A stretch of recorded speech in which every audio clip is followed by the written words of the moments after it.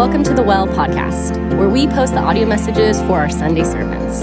For more information about us and how to get further connected, feel free to visit our website at thewellaustin.com.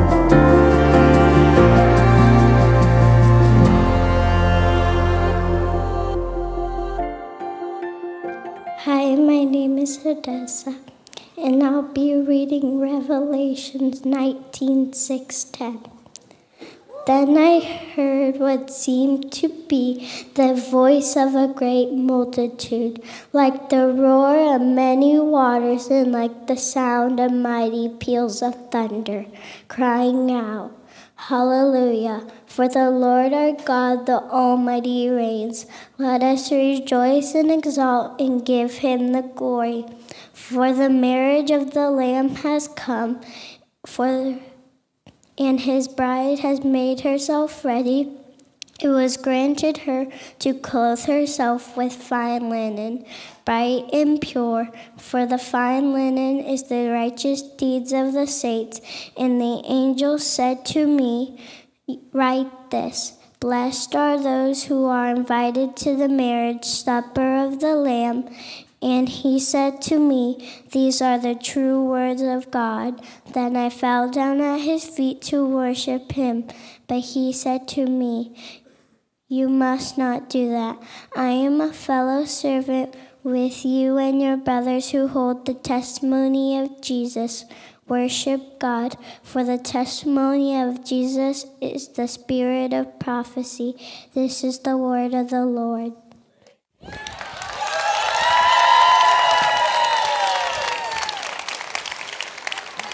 Man, y'all, sometimes just hearing kids read the Bible makes me cry, yo. I'm like, that's a great job, being brave, being up here and reading. How are we? Good. Okay, week 3 of Advent.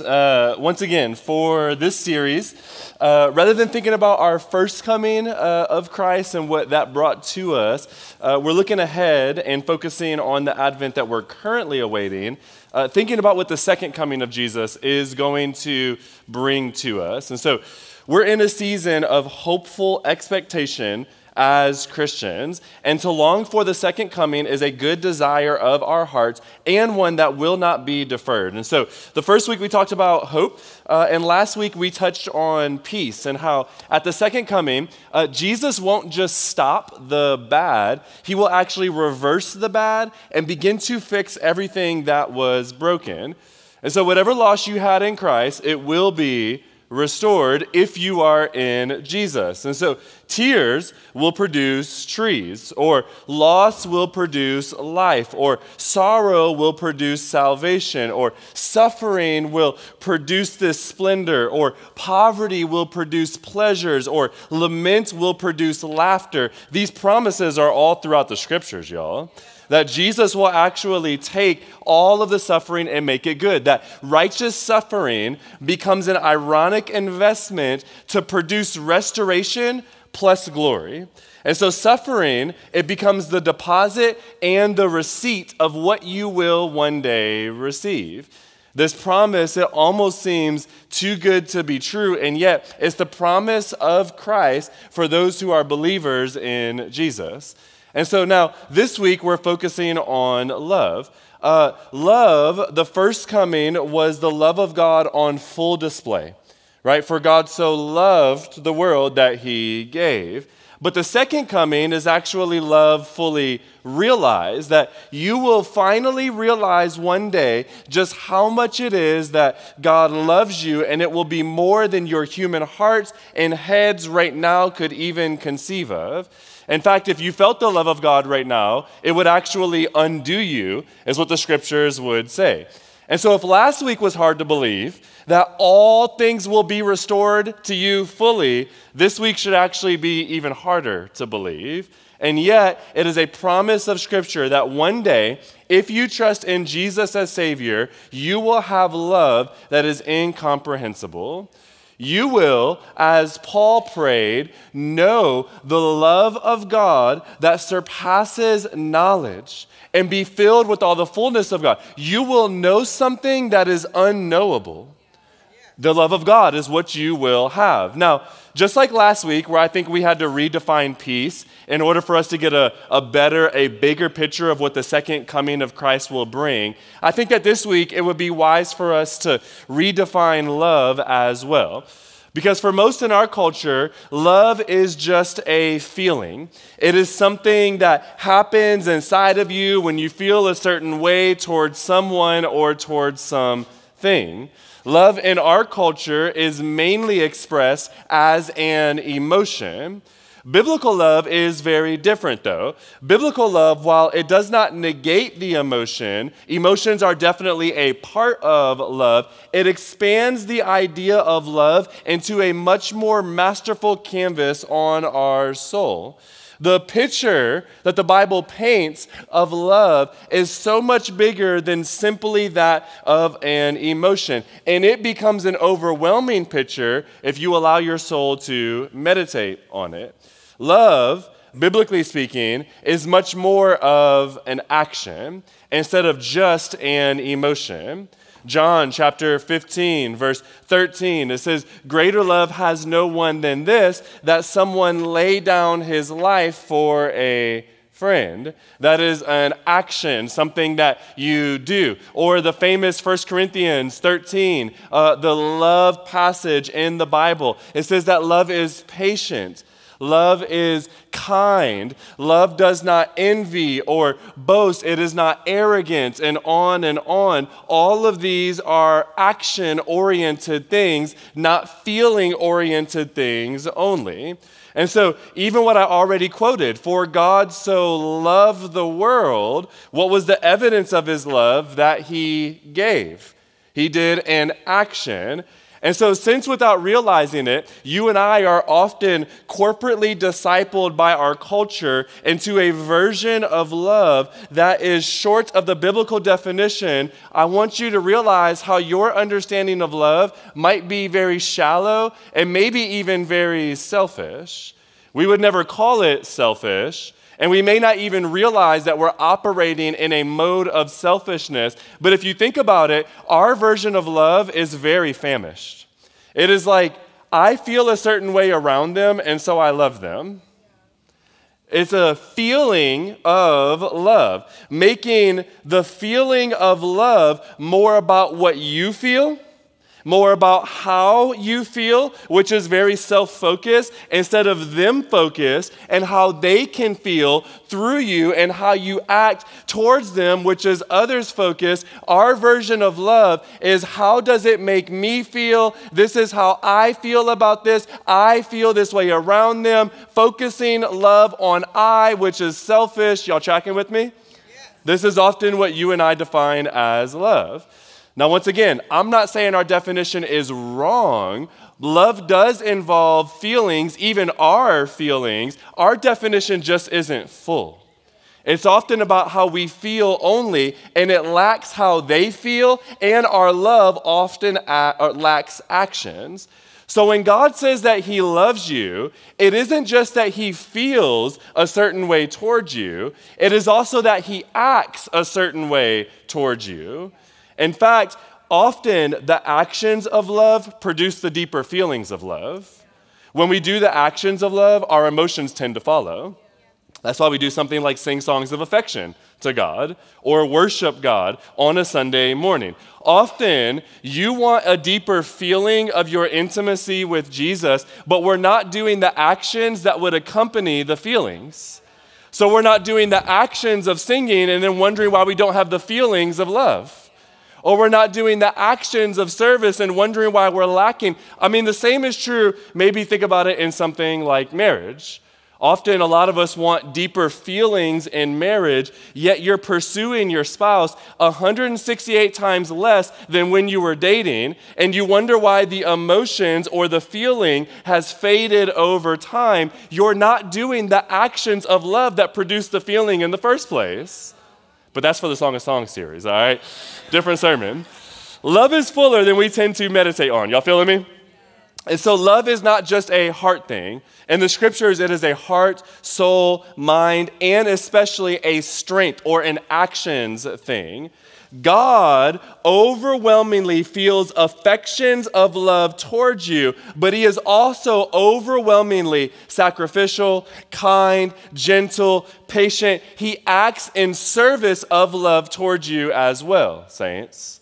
This sort of love, this end times love, this second coming love is what it is going to look like one day between you and God. God loves you more than you can ever imagine, saints of Jesus Christ. God initiated this love affair between you and him, and the scriptures say that he is the one that will bring it to completion as well. He is coming for his bride, and he loves you with emotion, and he loves you with action, and he is going to prove it for all of eternity, saints. We often think about our worship of God in eternity, and yes and amen, that will happen. But you do realize that God will be acting in love towards you for all of eternity as well. This is the promise for those of us in Christ. Let's dive into our text, okay? Verse 6, it begins with this really cool idea of community in worship. They're singing like so loud, it's like scary loud. Right? Like it's almost like visual is how powerful the singing is becoming. It's so powerful that at the end of the text that Hadessa just read for us, John becomes like overwhelmed and he starts falling down and like worshiping angels, and the angels like, stop dog, and start writing this again, right? Like it's this overwhelming love. Such is the power of corporate unified worship. It's why so many of you have felt the presence of God in worship. It's why a lot of you probably even came to faith during a worship song. To sing unified truths of love to our God is overwhelming to the soul. It can often begin to feel like thunder rumbling inside of your chest. They then begin to sing these songs of hallelujah. Right? And in this idea of hallelujah, this really rich biblical word, it expresses the most high praise to God. In fact, in verses 1, 3, 4, and now 6 in this chapter, this word hallelujah is used, making it the very clear felt expression in this pericope. Surprisingly, that word hallelujah is nowhere else in the New Testament. Now, verses 1 through 5, they're all singing these songs of the most high praise. They're singing hallelujah to God because of the salvation that came to them because of the Lord Jesus Christ. In fact, in verse 5, it says, anyone who calls upon the name of the Lord, small or great, they will be saved. That is what is bestowing, what is calling upon their hallelujahs. Now in verse 6, they give us two more reasons why we should praise God, why we should lift up the most high word that we can think of to God. One of them is that he is almighty, right? He rules over everything. The other reason is that it's because he is the God who has arranged from eternity past for the marriage of his son to the bride of Christ, those washed pure by the blood of the Lamb. So the previous hallelujahs, they all point back to the salvation that was experienced by us on earth. That's verses 1 through 5. But verse 6 points forward toward the anticipation of the marriage of the Lamb and us, the church of God. And so God saved us from the penalty of sin, and this should overwhelm our souls to praise. It should cause us to sing a hallelujah song. But God is also doing more than just delivering you. He's doing more than just bringing you peace and fixing everything that is broken. God is going to marry you. Yes. I'm sorry. Yeah. What? Like, we should sing the most high praise because Jesus reigns. Look at the text there. That is obvious and clear. He's in control, right? He is ruling over everything. He reigns. He is the exalted one. That means the lifted up one. So we should give God glory and give God praise because he is good and ruling. All of that makes sense to our minds and our hearts. But we're also singing the most high hallelujah, and John is overwhelmed and starts worshiping angels because God liked it and he put a ring on it. This is honestly a crazy thought, y'all, right? The desire for marriage is in most people, And those who desire marriage don't just want some raggedy old union, they want bliss, right? Now, whether we find traces of it on earth or not, why is it that most people desire this? You do know that most of your desires are placed in your soul by God himself on purpose. Almost all of your desires were placed there by God. The problem is our flesh and our enemy usually allow those desires to terminate on lesser things. So we never take the fullness of those desires. You desire marriage because you were designed for marriage. And not just some raggedy old marriage, the marriage that you desire, no matter how dope your spouse may be on earth, or no matter whether or not you have a spouse, the marriage that you desire is actually still coming, saints. When Jesus returns, he will unveil the greatest love story that has ever been told. And at the end of this story, you and I are adopted as sons and wed together as his bride, wrapped up in the beautiful love story of God. I don't see enough smiles, so let me meditate on this a little bit more, okay? Marriage is a really interesting love because it's a love of choice. You're kind of forced to love your biological family, right? And while at times, even those relationships can be fractured because of the fallen nature of the world around us, for most, it really isn't that hard to love their children. It's innate, right? It's not very hard to love your siblings. Even when they're ratchet and wild, there's still something inside of you that makes you kind of have to love them, right? They may be annoying, but you love them nonetheless. All of these relationships are God-placed. You didn't choose those relationships. But marriage is a love of choice, much like friendship, actually. You don't have to marry anyone, making it a very sacrificial and sacred love. I don't think y'all feel me. God did not need to be married to you. Right? God did not need to choose you to be married to him. You are not naturally a part of God's family. You are not a son or daughter born from the Most High God. That is not who we are in nature. And yet, God chose you. You, right? He said the words that many of us desire to hear, "Will you marry me?"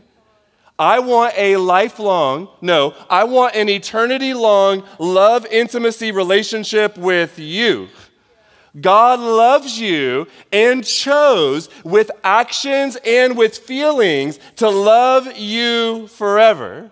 This perfect marriage. Remember the Song of Songs series this last year? This sort of love is the love that is coming for us, saints. I don't see enough smiles, so let's meditate on this some more. Let's try a different angle here, okay? In Jewish culture, almost every wedding began with a procession to the bride's house, and then these people would go, they would get the bride, and then that was followed by this return to the house of the groom for the marriage feast. So remember in week 1, where Jesus said in John that he's going to prepare a room or a place for us, and then he's going to come back to then bring us to his house. That is a picture of a Jewish wedding. So the second coming, the church is now engaged to Christ by faith. If you're a believer in Jesus, you are currently betrothed or engaged to Christ. And now we await the second coming where the heavenly groom will come for his bride, return, take us with a bunch of hosts, and lead us back to his house in heaven to dwell there forever. This is the marriage feast for eternity. This is the picture that is being painted. I still don't see enough smiles. Let's meditate on this some more. Notice in this passage, if you have your physical Bibles, you can actually see it a lot more clearly, but I'll throw it on the screen here too. It's very small, okay? I intentionally did that. We won't exegete this, but I want you to see what's happening here.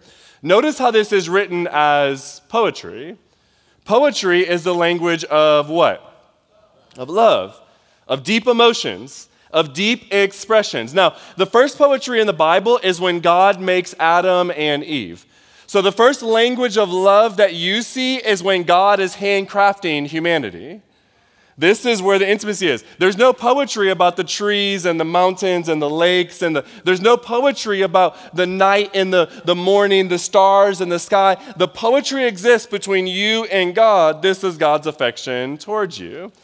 The second poetry in the Bible, though, is when Adam sees Eve and he's like, dang. Hey, Ma, what's up, right? Adam loves, which God then forms marriage as the vehicle to express Adam's love to Eve. You track him? But not just the vehicle, it's also the foreshadowing. For God knew as he painted the picture of human love, he was beginning a much greater masterpiece of a heavenly love that he desires with you. So it's no mistake then that the second poem in the Bible, the second language of love, is that of two humans entering into the covenant of marriage. But the very last language of love in the Bible, the last poem is the Bible, is a song that is sung about you and I's marriage to Christ Jesus for eternity. That's the last poem in the Bible. That's the last language of love in the scriptures and is sung by everyone who can see it. The elders, the angels, the nations, the tribe, we ourselves are entering in and it's thundering across heaven. That is the picture of God's love. God wants marriage-like intimacy with you. Saint, this is an absurd thought. The last thing that the church is called in the Bible is a bride. In Revelation chapter 22, verse 17, it ends just 3 or 4 verses later, and it's called a bride because this is the type of intimacy that God wants with you eternally because God loves you with actions and emotions. This is wild. Now, for many of us, the idea of marriage, I think, can be really hard. Because we're single and we've been waiting for marriage, but it has often avoided us, maybe much to our pain and our frustration. For others, maybe you've experienced broken marriages or are currently in the midst of a broken marriage. For some, I think it can be hard because you're in a good marriage, but unfortunately that good marriage has perhaps begun to drain your hope for an even better marriage. Regardless of our marital status, this can feel like peace on earth. It can almost feel ethereal, like pie in the sky, right? Or wedding cake in the sky is what this can feel like. You may feel like marriage is a tough topic, but that's exactly why meditating on the coming of Christ and receiving this coming by faith and hoping for this coming is so dang important, y'all. You see, Christ was never married. You're like, I've been waiting so long to get married. Jesus has been waiting for 14,000 years, right? Actually, all of eternity. He gets the waiting, y'all. He understands the broken covenants and the broken promises. Such is his relationship with humanity throughout all of eternity. There's a waiting and a longing and a hope that has been broken over and over and over again. Jesus gets what it's like to be in the midst of a broken marriage, which is why he himself went out to prepare the way for a marriage that will never break ever again. Listen, I don't think it's a mistake that Jesus' first earthly miracle was done at a wedding. And now the last picture in the Bible that you get is at a wedding. Like poetry was at the start and the end of the Bible, so marriage is at the start and the end of Jesus' ministry in the Bible. Everything is pointing to God's desire to express his love for you, saints. This is the story of Scripture. You may ask, man, what's taking God so long? What's taking so long to receive this type of love? Well, love is an action. Remember, love is patient, 1 Corinthians 13 tells us. Jesus is waiting for the full bride to come in. Every tongue, tribe, and nation, for everyone to enter in. He's waiting to receive full love from us and to be able to give full love to us. What I'm saying is, if Jesus would have came 21 years ago, I would not be in the kingdom married to God forever. So I'm real glad he waited. Waited to redeem my soul, saints, and he's waiting to redeem the full bride of Christ. So I praise God for his patience, even though that patience means a little bit more suffering, a little bit more longing, a little bit more need to practice the discipline of hope, a little bit more faith to really receive this love, to say, God, you fulfilled every other promise. Why would you not fulfill this one? And while I don't know how long we will wait, I do know that God is faithful to his promises. The second coming, the marriage feast of the Lamb, it is coming because God loves you, feelings and actions. This idea should make us faithful to our coming spouse, y'all. It should make us long to have marriage fidelity, to have intimacy with our King Jesus, to be hopeful and longing for the coming bridegroom, not settling on lesser loves and thereby committing adultery with he who we are engaged to. The idea of marriage to God is one of my favorite pictures in the Bible, actually.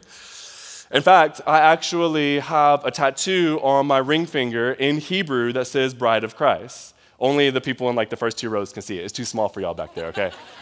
Right? But I did this because I was overwhelmed with this idea many, many years ago. When I first came to Christ, I had all of this problem with a desire to be wanted and an desire to even express that love towards others. And it led to me dating all these different people all throughout my really early adult life. And I was dating and probably breaking hearts, and having my heart broken over and over again as well, not understanding the beauty of covenant relationship. And when I finally began to understand that, I did what every zealous, godly, young college student does. I made a vow that I would not date anyone until I found my spouse. And by God's grace, I actually fulfilled it, okay? But I was like, I ain't dating for the next 5 years. It was only a year, okay? But it's a thought that counts. And in that time, I began to think about, what does it mean that God is our spouse? What does it mean that I am a bride of Christ? It's really interesting in the scriptures. Very rarely does it call us daughters of God. It almost always calls us sons of God, because in that culture, the son is the one that received the inheritance. So as women, you may have to kind of understand in that culture, oh, I am like a son in that I receive an inheritance. Well, I am, as a male, like a bride. There is somebody that will lay down his life for me. There is somebody that will pursue me. There is somebody who will wash me with the water of his word. There is somebody that acts as my perfect husband. I am desired by the God of the universe. This is overwhelming, y'all. And so I tattooed it, because the idea was, while this marriage, though I love my wife dearly, is temporary, this is permanent. This is closer to my heart and my skin than this one is. This marriage will one day fail with all of the rest of humanity, but my marriage to God never will. In fact, in the kingdom of heaven, me and Natalie will be brother and sister in Christ on that day as we prepared each other to be received by God himself. This is an unbelievable picture, y'all. This is the marriage that God longs to have with you. And so I want to use this to kind of draw some application here, okay? As we mentioned, John's response seems really odd, right? He's looking at this picture, he's hearing it, and it's overwhelming.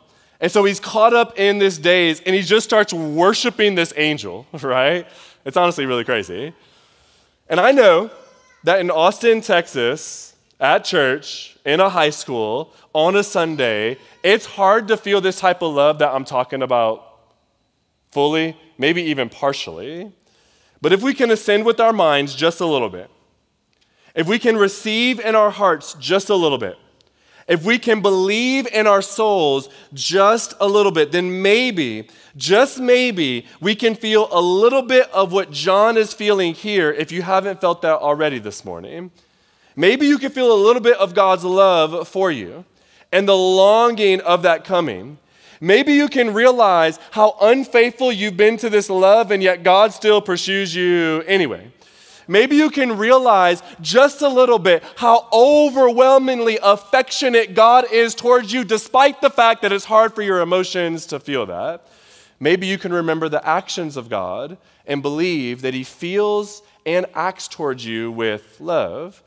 You see, I think that we often don't feel this type of love, and maybe we don't even really care to receive this type of love if we're honest with ourselves, because we do just what John did here.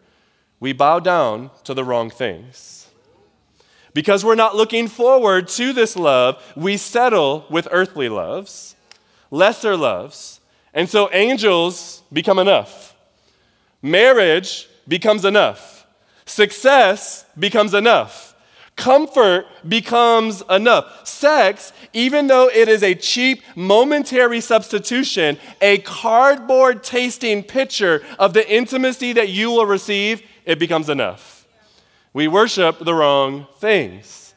So rather than seeing these things as a gift of God, we begin to treat them like God. And family, there's only one way that I know to overcome this temptation, is to say exactly what the angel said to John. Don't do this. Worship God. And I know of no better way than worshiping God than remembering his first coming and then looking forward to the second coming of our King Jesus. So track with me here for a moment.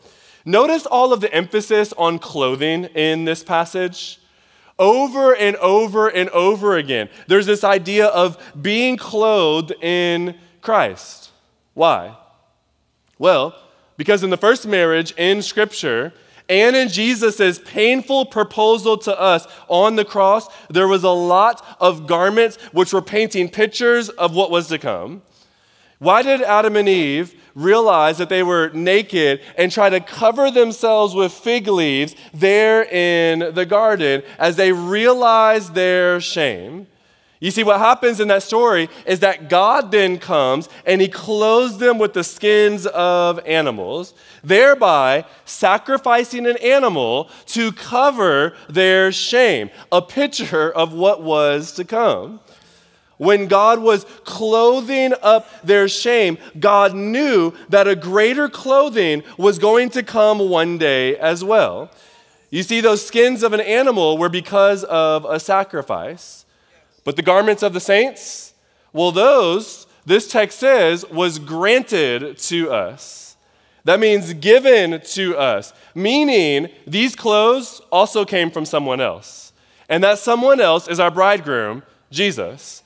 At the cross of Christ, Jesus was naked, ridiculed, stripped, naked, and bare, covered in shame. Jesus, his clothes were gambled over as they beat his dying body.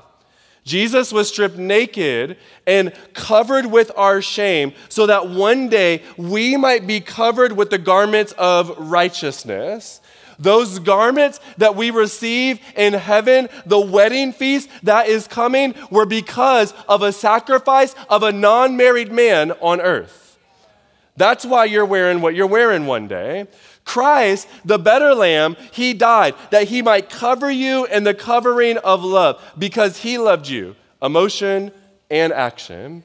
He laid down his life, cold and naked, that you might be embraced by the warm affections of his love forever. The moment that God created the first marriage, y'all, you do realize he was already alluding to what it would take to create the final marriage. You see, in that first marriage, God put Adam to sleep and pulled from his rib to create his bride. And through the rib of Christ, as he was put to sleep by death and pierced by the spear that came into his rib, and as blood came gushing out of his side, at that moment, he was creating the new bride of Christ, the church, that whoever believes in the blood of Jesus would be wed to him into a marriage feast that we would eat for all of eternity, y'all. This is the marriage of Christ. God knew exactly what it would cost to be one with you. And he paid the cost because God loves you, emotions and actions. And he proved his love for you. Listen, all of us, they want a love from someone that would do whatever it takes to behold us. All of us want to experience that, y'all. You have it in Christ, saints. You have it in Jesus. It was purchased. He came, and he's coming again, y'all. Excuse me. This Revelation picture You do realize it's not just a picture, right? It's not an analogy. It's what John is physically seeing with his eyes. Because Jesus died as a single man, there was a purchase at that moment, and you are now the bride of Christ, and he is coming again. It is not good for man to be alone. A man should leave his father and hold fast to his wife. Jesus left his father and is holding fast to you, and he will not be alone because of his love for you, y'all. The love of God is overwhelming if you let your soul meditate on it for a moment. And now, saints, we should do whatever it takes to remain in this love. We should be, as this text says, doing the works of love, making ourselves ready to receive this love. Because even though the garment was from Christ himself, somehow the works that we produce become the garments that we wear as well. Meaning this earth is not no longer unnecessary or empty, or everything that we do, God sees and will reward, and they become a part of our love with God forever. How wild is that, y'all? Meaning heaven is coming, but earth is not pointless. There is beauty in the midst of this. He will dress you, but your works of love, even you showing desire for this love, will be a garment as well. Do whatever it takes to stay in this love. That's the type of love that your soul is looking for. Don't forsake this love for lesser ones, y'all. Receive the love of God. You may ask, okay, well, how do I receive this love? There are hundreds of ways, but let me give you one to close out our time that it says even in this passage. Read the love letters of God written to you, aka the Bible, right? Notice how it says once again, like, write this. The angel says, the words of God, it says, the prophecy of God, which is telling us about the beauty of Jesus. Like, God wants you to know how much he loves you. He's like, hey, John, get up. Like I need the people to see this picture that's coming. Write this down. So you and I probably should read it to be able to see how much God loves us. That is one of the ways that we pursue God. One of the ways that we remember the love of God. We listen to the prophecies of God, which, by the way, this is the testimony, right? It says of Jesus is the spirit of prophecy. All that means is that any prophecy that is not about Jesus is heresy, not prophecy. Any prophet that's pointing to themselves or even to you above Jesus, they're not saying the words of God. All prophecy is always trying to center our affections around Jesus, because the entire Bible is about Jesus and trying to point you towards Jesus. Do whatever it takes to remain in Jesus, y'all. This is what it's saying over and over and over again. There's hundreds of ways to receive the love of God. It's why we're here this morning, y'all, to remember the love of God. Walk in it. Remember it. Hope for the love that is coming. And until he returns, let us continue to remind one another of this love eternal. Your soul was created for marriage. Marriage is coming, y'all. Let us remind each other of that until it comes. Amen? Amen. Hey, I love you guys like crazy. Let's pray together.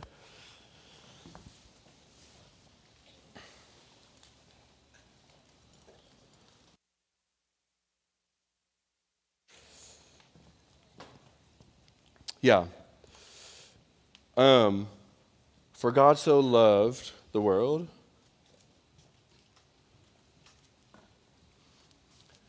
God, I confess on behalf of my brothers and sisters, on behalf of myself, Jesus, how often I forget about your love. It is so often that I am wrapped up in all of these lesser loves that I forget you love me. You laid down your life for me. You desire a wedding feast forever. I will be married to you, and marriage covenants don't get broken. Not the righteous ones. And you are the perfect husband who will do whatever it takes to maintain the covenant that you and I have, that we have with you forever. Marriage is coming. Would we believe that, Jesus? Would we receive that, God? That you so loved the world that you gave, that whoever believes would not perish, but would enter into life everlasting. God, I pray two things this morning. One, I want to pray for everyone who may have walked in unsure of where they were in a relationship with you. Friends, you may have come in today, you may have been coming in for weeks, and you're interested in the beauty of God. You're interested in spiritual things, the things of God. Maybe you've heard about this God, but maybe the God that was painted for you was a God of wrath, not a God of love. Maybe it was a God who was disappointed in you, not a God who would do whatever it takes to overcome your shame and disappointment.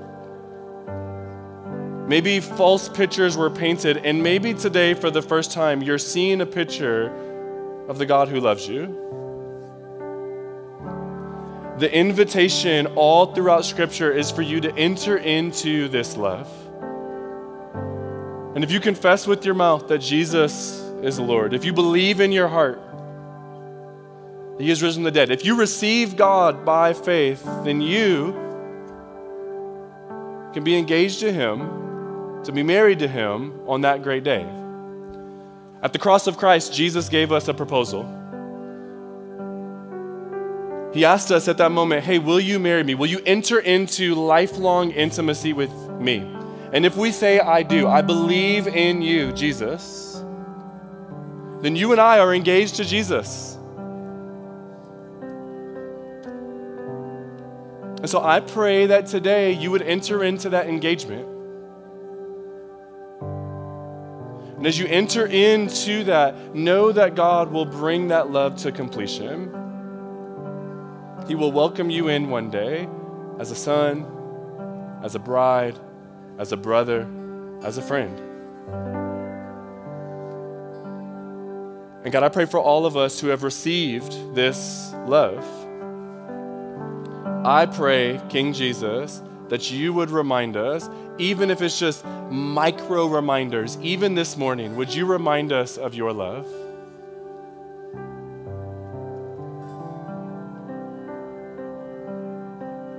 Would you remind us, Jesus, that you love us? We love you, God, emotion and action. We confess that our love is short, and yet we believe by faith you're growing it, that you will continue to kindle the fires of love in our heart until we receive you. Would that be true for every person in this room, Jesus? Would you rekindle the fire where it has died? Would you fan into flame the fire that is there in our hearts? Would you receive our love, and would we receive yours, King Jesus? Thank you that one day you are coming and we will receive this love forever. We pray this in your beautiful name, Christ. Amen. Hey everybody, thanks so much for listening. If you want more information about us or how to get further connected, please visit our website, thewellaustin.com.